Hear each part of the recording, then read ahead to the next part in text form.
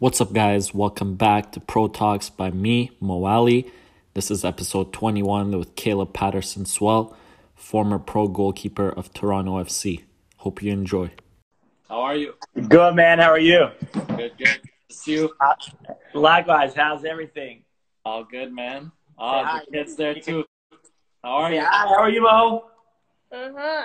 There you go. Now you had your 2 minutes. All right. Good. Okay. You wanted to come and see what it was all about. Nice, man. Good to see you. How's everything? Good, good. Just at home, the usual. Yeah. You bored yet? Yeah, man. It's tough. I'm sure you're more bored, not on the pitch. Yeah. I tell you what, got the little man here. He keeps me running around the house more than anything. But yeah, it's crazy. There's nothing to really do from a social aspect other than just kind of hang out. So just trying to find ways to keep busy like everybody else. So I think everybody's the same right now. Yeah, man. Well, thanks for joining us. Thanks for having me. Get to know a bit about you this time. Yeah, tables a turn. Good. Let's do it. So just tell us, how did you start your career, where you grew up, and what country you were born? Yeah, so born in the States.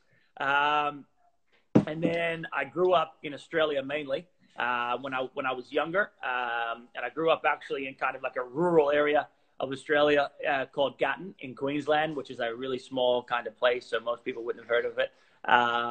And there was next to no soccer football going on there. And we were really big in traditional sports in Australia, like rugby and cricket and those sorts of things. And that's what I played at a young age. And so then one day, my friend, who was my best friend, he sort of said, "Hey, my club team needs some more players. Would you like to play?"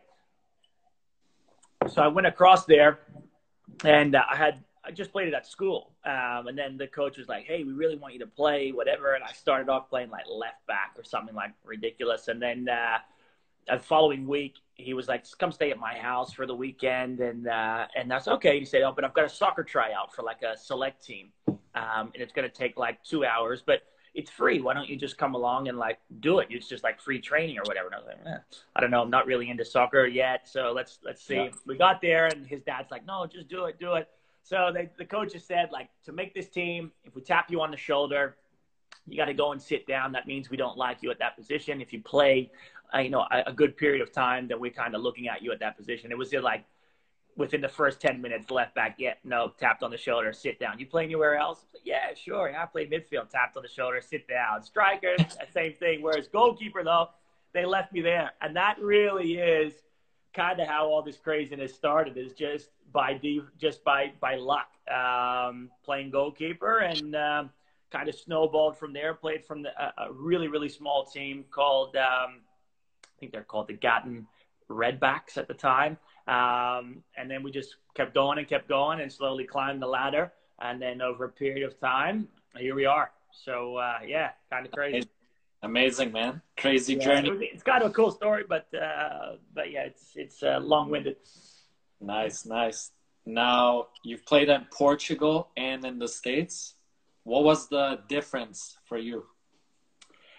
I would say Portugal's, I guess if you look at the culture standpoint, they really, soccer is, we hear soccer's more than a game to some people, and that really, really is the case. I remember I was in, after a game we had lost in Gil Vicente, and we were new to the team. I moved from Vitória de Setúbal to Gil Vicente. We lost, and we went to this restaurant, and we just sat there, and nobody would come to take our order. And I'm like, what is going on? Like, this is ridiculous. And it took forever. Like, we'd call people, like, hey, and they just walk right by you. And I mentioned it to the guys in the locker room, after a game, in the city, not going to be the friendliest people when you go out to eat. You should just move to a different city. So we did. So that shows, in Europe, they wear their heart on their sleeve for their team. So that'd be the first thing that would be different. Whereas here, we enjoy sports. We're a sporting country. And we have, fans, but nothing to the extent where, I don't think we really feel it as that's like generation upon generation. And again, some people say I'm wrong, but I just don't feel the soccer side, at least in the States, we kind of we support it, but not how they do. You know, we support the major league teams, whereas over there's people that will turn up to like a third division game every single week with like 500 people, and that's their Manchester United in their eyes, you know.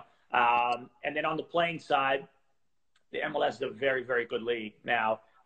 It's progressed every year, and now you're seeing some really, really big time players coming back from overseas. If they're American, big time players that are wanting to come and play here now that are well known. So I think from a money standpoint, from being able to purchase players, America is easily able to match that. Technically, I'd say they are much better. Tactically, I think they probably spend more time on the nitty-gritties of the tactics than we do. But physically, here, I would say even game day operations, those sorts of things, for the whole professionalism here in terms of how they treat the players, probably at a better level now. So they have good and bad points to both. Well, I wouldn't say bad points, but just different points. But yeah, when I compare the MLS now, it is give it even a couple more years, and I don't see why they can't compete even more than what they do now. It's really a top league. Nice, nice. Now, what tips do you have for young keepers who want to become better or go pro?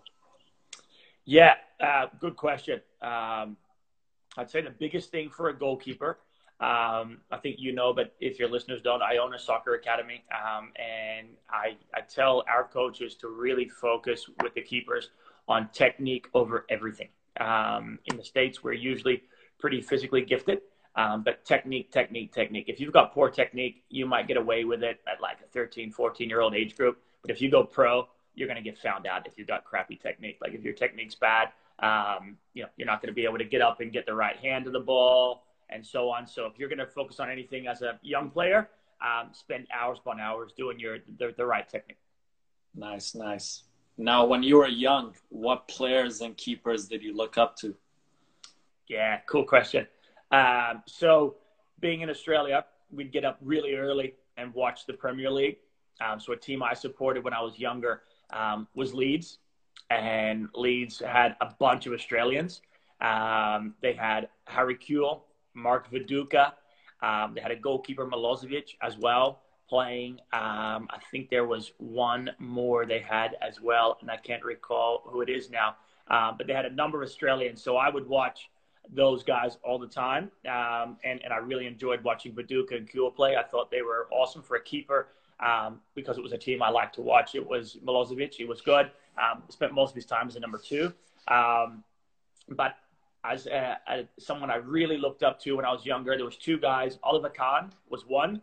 I thought was like just his demeanor. He was just killing people. His own team, even if they're making mistakes, he was letting them know. He just wore his heart on his sleeve, and I identify with that. I play the same way. I have my heart on my sleeve, sometimes to a fault.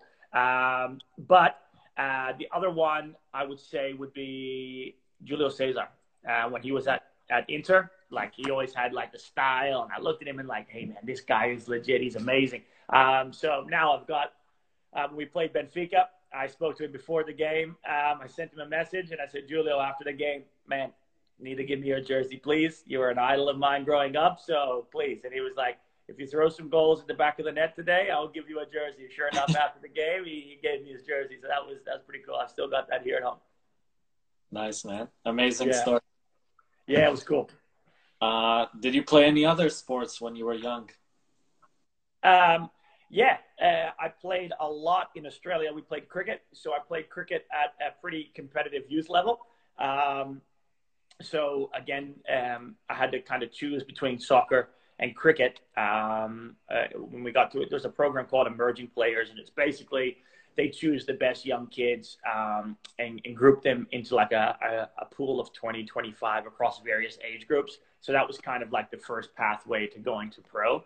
However, in Australia, like to make it as a pro, some guys are only getting their first opportunity at like 30 years old, 32, 33. So they're like working, playing pro soccer, pro cricket as well, but like never really making enough to kind of, call that a full-time gig. So I said, you know what, in soccer, you're going to know by the time you're 16, 17, if you're going to be any decent or you got a chance, and you can be signed a lot earlier. So I went the soccer route, but I also played at school.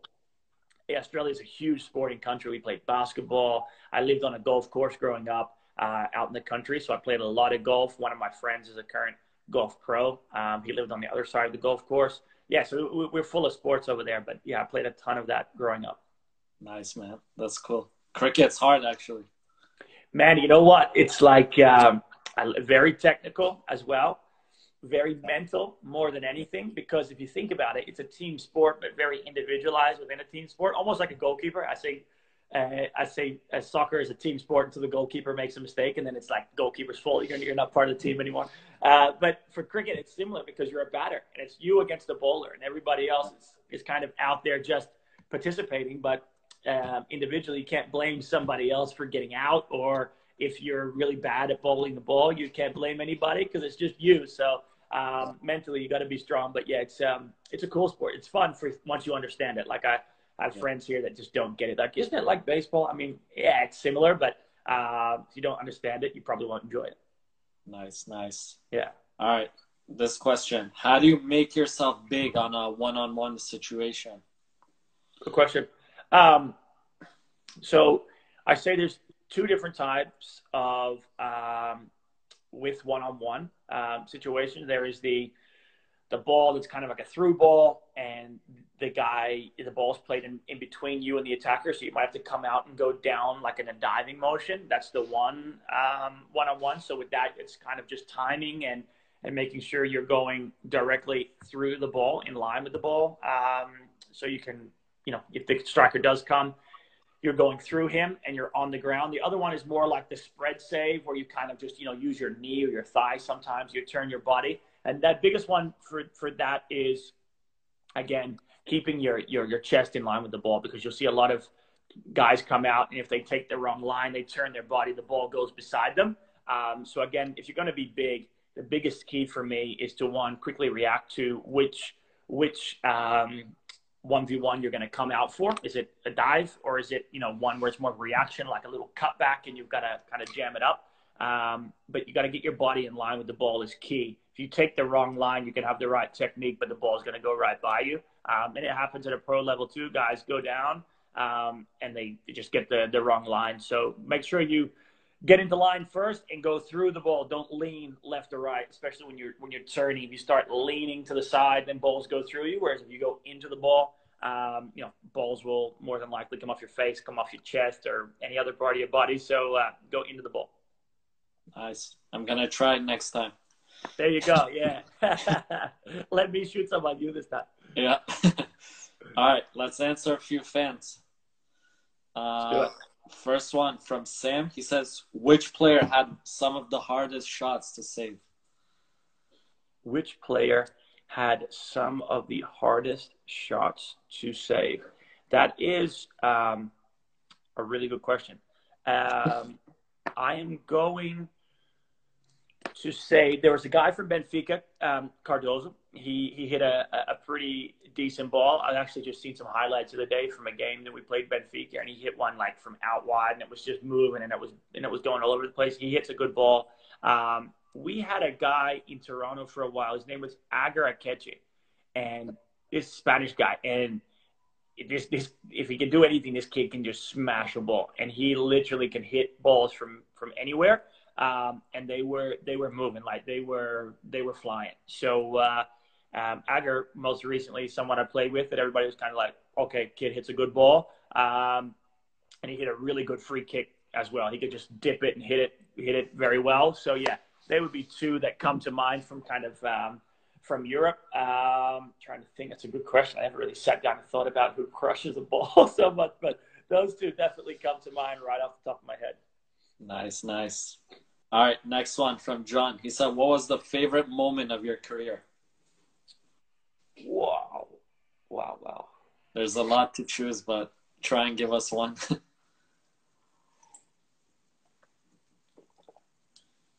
Nothing to do at a senior level, more as at a junior level. I specifically remember the time when I was playing for Liverpool in the academy. And once I went there, I was like, whoa, this is kind of like next level. It's a big deal. And you could just feel the aura of the place. And we played, my first game with them was against Man United. And on the other team at the time, they had Piqué. They had, who else would they have that you guys might know? Their goalkeeper, his name escapes me now. He ended up playing for the first team, and Heaton, Tom Heaton, I believe is who it was. So they had like a number of good players, and there's probably more there that if I really went back and took a look at, I'd be like, oh, well, okay. But at the time, we played the youth games at the training grounds usually. So we went to Carrington and played at their place, and it was the day of a game. And Alex Ferguson used to make his players come in the morning and do a jog and like a stretch. So while we're playing, we see Ferguson. I looked over, there was Giggs, there was Rooney, there's all these guys just hanging out, watching the game, stretching up against the fence. And from a guy like me, again, I didn't grow up in Europe where, going to an academy, you start that at 6 or 7. For us from Australia, it's a big deal. And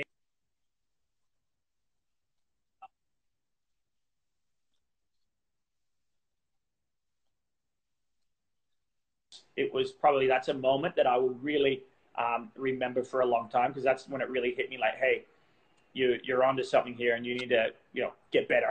So that's kind of what I remember, but it was a cool moment. Nice, nice, amazing. All right, this one's from George. He says, "How far can you kick a ball?" Good question.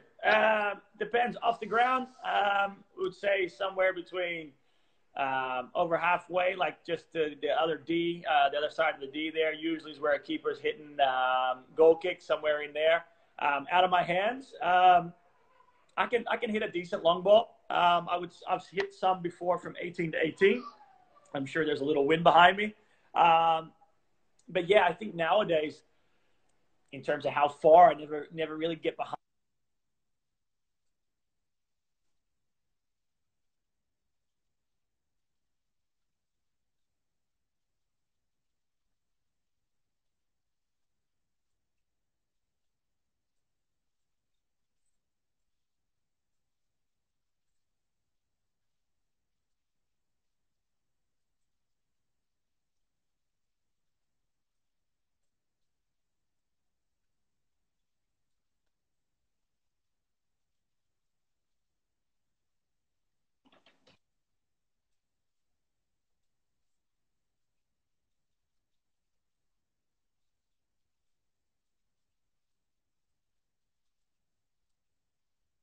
That's crazy.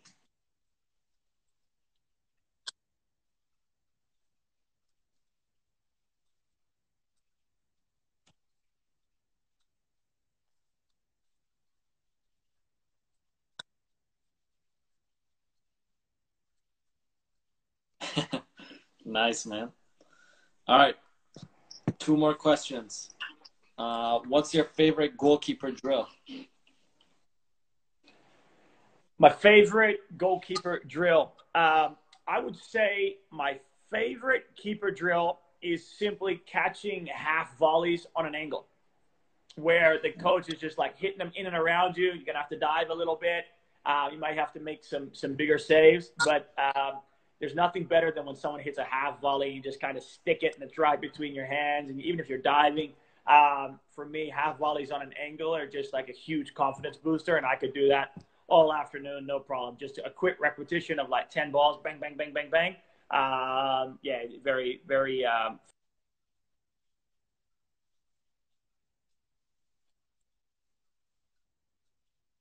Nice, nice. All right, last one from Alex. He says, "Do goalkeeper gloves make a difference, and which ones do you prefer?"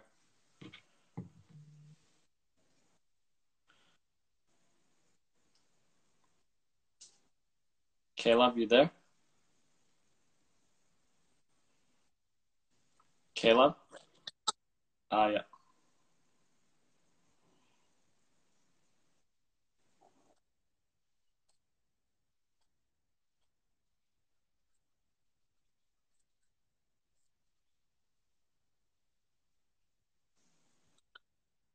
Yeah, yeah. It's a bit laggy, but I can hear you a bit. Yeah, it's good now. Yeah, yeah.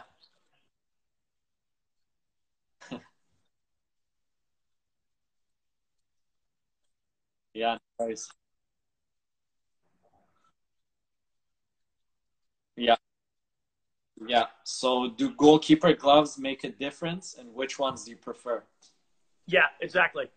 Yeah, I think they do. I think that the keeper gloves are key to your feel and how you play. I think that nowadays you're all about the cut, your roll finger, negative cut, and those sorts of things. For me, I use Epic goalkeeping gloves. A friend of mine owns it, so I kind of just went with him because he's a friend, and then obviously I like the gloves. And every year he's made better gloves from when he first started. And he's got a really cool pair right now. It's an all white. It's called the glue glove, and on the inside of the finger here, it has a mustache. So when you hold it up, it's got like a mustache on the inside of the finger. It's pretty cool. So just a bit of fun. But yeah, I'm using Epic right now. But everybody's got their own style. I used to use Adidas when I was in the league as well. I've had Solo Potatos. I've had a number of other gloves. But what I don't like is when manufacturers just change the model year to year, like completely change. They're not even close to being the same. So you always get used to a certain style. Then all of a sudden next year, they come up with something completely different. I don't like that. Yeah. All right, man. Awesome. Good talking to you. Good to see you. Likewise. Thanks Likewise. for And thanks for answering. and by the way, I have to say, you're crushing it with TikTok. I've seen something like, was it 60 million views? Yeah. That's Last ridiculous. month. That's ridiculous, man. Yeah. So there you go. I'm sure all these guys know that. But when I seen that, I was like, hey, that's different levels in a month. That's like unheard of. That's really cool. Yeah, man, for sure. So You got I know to this quarantine right now. That's all I've been looking at is this TikTok thing. Like I'm new to the whole TikTok game. I feel like an old man. Yeah. But I think you can crush it there, you know? we'll see. I'll post some, but tell you what, it's addicting though. It's like you just sit Yeah. there and scroll and scroll, and you see Yeah. so much stuff. It's addicting. So I'd Yeah. hate to see my how many hours screen time I've had on TikTok. If it tells me it's not Yeah. going to be pretty. Yeah, yeah, for sure. Once you open it, you can't stop. Yeah, that's it. I just keep swiping and swiping. So anyway, but cool, man. Thanks for having me on, and For sure. hope everybody enjoyed it. For sure, man. We'll see And you soon. yeah, Take care. yeah, you too. Stay safe, and Yeah. everybody else stay safe, and we'll be in touch. Sounds good. Thanks. Cool. Thanks, See brother. you. Take care. Perfect. See See you. you.